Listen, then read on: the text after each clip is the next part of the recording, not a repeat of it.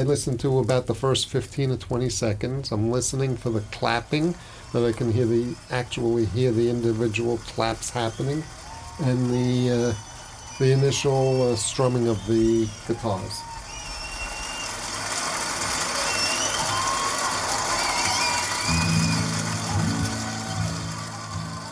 That's John Grado, whose family has been making audio equipment since 1953. We're in the listening room at Grado Labs in Brooklyn, listening to the opening strains of Eric Clapton Unplugged. It's one of the 3 snippets that John uses when he evaluates a pair of Grado headphones. His other references are from Duke Ellington and Ella Fitzgerald. He's been using the same 3 musical excerpts for the last 20 years.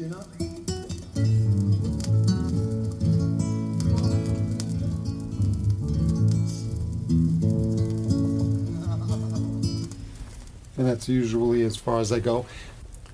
When I'm doing my critical listening, I'm in here, the lights are low, I'm kind of sitting in that chair, focused.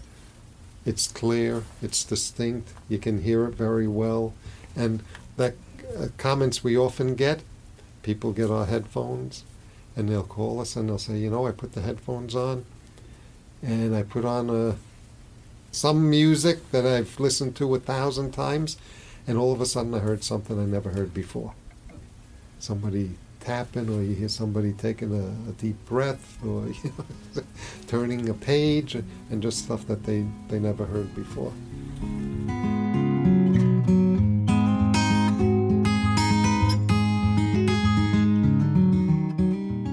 Welcome to The Distance, a podcast about longevity in business. I'm Waylon Wong. We are a production of Basecamp, the leading project management app for keeping everyone on the same page. Last week, another 4,869 companies signed up to run their projects with Basecamp, and you can try it free for 60 days at basecamp.com/thedistance.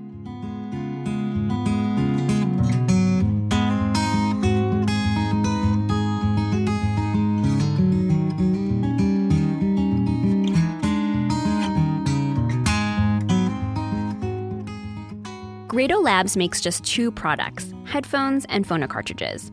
A phono cartridge is the little device at the end of a turntable's tone arm that converts the needle's vibrations into electrical signals. And demand for cartridges has actually gone up in the last few years, much to the Grado's surprise. Of course, back in 1953, when John's uncle Joseph Grado started the company by making cartridges at his kitchen table, vinyl was the dominant musical format.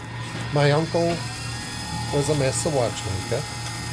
And he really, when he got into designing them, he designed them like the fine Swiss watches. In 1955, Joseph Grado moved the operations of Grado Labs into his father's fruit store in Sunset Park, a neighborhood in Brooklyn. The fruit store is long gone, but what's remarkable about Grado Labs is that the company still makes its products from the same place on 7th Avenue. It's a narrow building that not only contains a small factory, but also used to be the Grado family home. And you would never guess it from the outside. There's no signage, just some heavy metal doors covered with graffiti and a Chinese bakery next door. When I was exchanging emails with Jonathan Grado, John's son, to set up our meeting, he wrote to me, "If it looks like you're in the wrong place, you've made it." The Grado basement looks like a regular basement in somebody's house, except that there's a big injection molding machine crammed into the main area. There's barely room to walk around it. Off to the side, there's another room furnished with a high, narrow workbench. This is where Jonathan and his father sit when they make phono cartridges. We build the cartridges that we need. There's been a vinyl resurgence, so the cartridge sales have gone to like 65,000 for a year. And I mean, we didn't think we'd still be making cartridges at all close to 2015, so it's great. But we used to have the cartridges built, and then we'd send them out, and now it's like basically made to order now. They're coming in fast. In the 1980s, our peak for cartridges were 10,000 a week, and then our lowest was 12,000 for the year. So that's when my great uncle was going to close up shop, and then my dad bought it from him, and then we came out with our first headphone.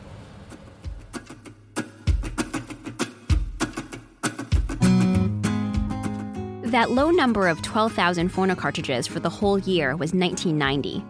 By then, John Grado had already been working full-time at the family business for over a decade. taking over day-to-day operations from his uncle Joseph and starting to develop headphones, since it looked like the compact disc was going to make vinyl obsolete, along with related equipment like turntables and cartridges. That turned out not to be the case, something we'll talk about more later. But in the meantime, Grado turned its attention to entering the headphone market. Well, they're kind of a legendary audiophile headphone. This is Lauren Dragon. She's the headphone editor at The Wirecutter, a site that does in-depth gadget reviews. They have that wonderful hands-on family kind of Americana, New York side that I think a lot of people really love and appreciate. And they have this sort of, what's the word I'm looking for? Sort of pedigree, because they were some of, when people in sort of honestly the generation right before me, I'm thinking specifically of people like, Steve Gutenberg and Brent Butterworth and those guys, those are some of their first real high-end headphones. When you talk to them about it, you can see them kind of light up and be like, oh man, I had this pair of Grados that were just, I loved those things. They were my first like really high-end headphones. And so they have that kind of history and nostalgia to them, which I think is really cool.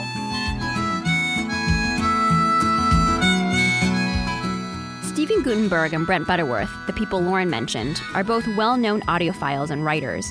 Grado headphones have also been spotted on Neil Young, John Mayer, and the director Spike Jonze. Grado's open-back headphones are recognizable for their mahogany ear cups and leather head straps. The mahogany ear cups come from a woodworking shop in New Jersey that used to make wooden pens. Grado is the shop's only customer. When they arrive in Brooklyn, a longtime Grado employee named Lorena goes through tray after tray to pair them up. Her workstation is near the spot where you can still see Jonathan Grado's old height chart on the wall from when the family lived on the top floor of the house. She remembers him playing with their kids after school. I like it in sections, so this way I can get a match. And if I don't get a match, I push them to the side. I get the next batch and I circulate. And so you're just looking for the best match in terms of the color and the grain of the wood. And of course the lettering. Because sometimes our guy, I know he has different people working, and either they stamp it or they put the iron either too long or not enough. So I have to make sure that everything is, So, yeah, it's something interesting that, but I've been doing it for too long that I already know what to look for. I want the best, like everybody.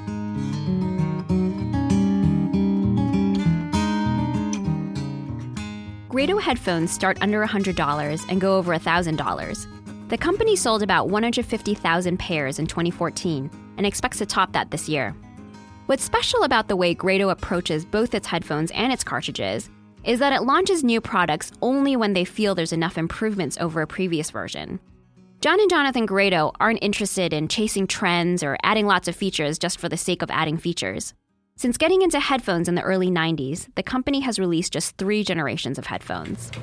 In all our products, the work really goes into the design. Once you have the design, it's nice wearing all the different hats, because as you're working on the design, you're also thinking about what the production capabilities are going to be, and not just designing it and then giving it to the production people and they say, how are we going to do this? So it's all kind of one process. It's processed in one brain.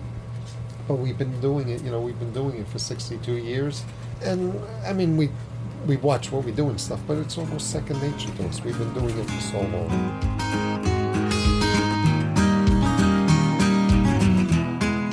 The Grados have been making high-end audio equipment for 6 decades, enough time for them to even see records and turntables come back around. Of course, the current revival doesn't put vinyl anywhere near its glory days, but there are enough people out there refurbishing or upgrading their turntables that they're keeping the Grados in the phono cartridge business. It surprised John as much as anyone, even if he doesn't track sales and production times as closely as he used to. Here's what he said when I asked him how long it takes to make one cartridge. Back in the 70s, when we were turning out 10,000 cartridges a week, I would do all the numbers. I'm kind of a numbers guy. And all longhand, before computers, a big thing. Back then, I think I had it where a phono cartridge only, it was somewhere in the vicinity of about 11 minutes. Today, what's most important to me is at the end of the year, we made money. We made money, then we're okay.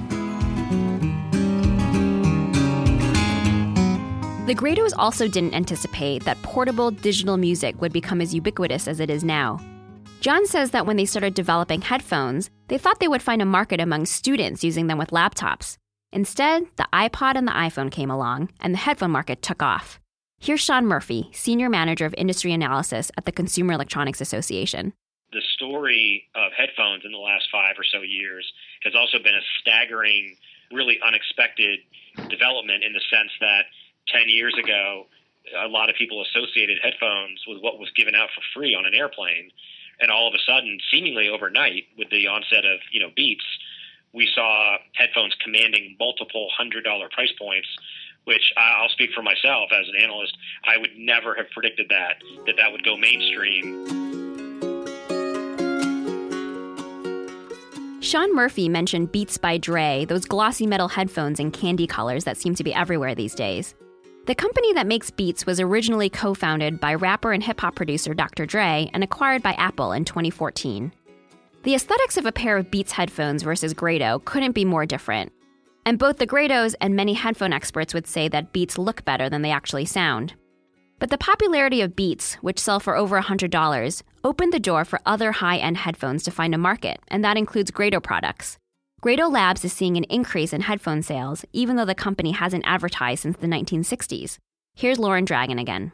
They don't really do mass marketing, but they have Facebook stuff or Twitter stuff, or when you get your packages and when you buy something from them, you feel like you're sort of being inducted into a club. If you open up their boxes and you look inside and there's a little welcome letter from the Grados, like it's a family and you're now part of that. So I think they're very smart about how they handle that. For the Grados, the personal touch isn't just an act they put on to sell products. When you buy a pair of Grado headphones or a Grado phono cartridge, you're buying something that's been made by a staff of fewer than 20 people working at small tables with magnifying glasses and tweezers in the Grado's old house in Brooklyn. And when you put on a pair of Grado headphones, John Grado wants you to hear Eric Clapton or Duke Ellington or Ella Fitzgerald the way he hears them when he's in his listening room with the lights turned down, immersed in the music. It doesn't get more personal than that. And this one I'm more interested in the voice. How do you want the voice, her voice, to sound? Well, I'd like it to sound like she's singing to me. She's in the room.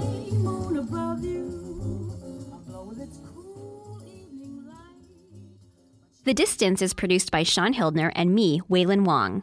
You might have noticed we're making some changes to The Distance, like we're now doing 2 episodes a month.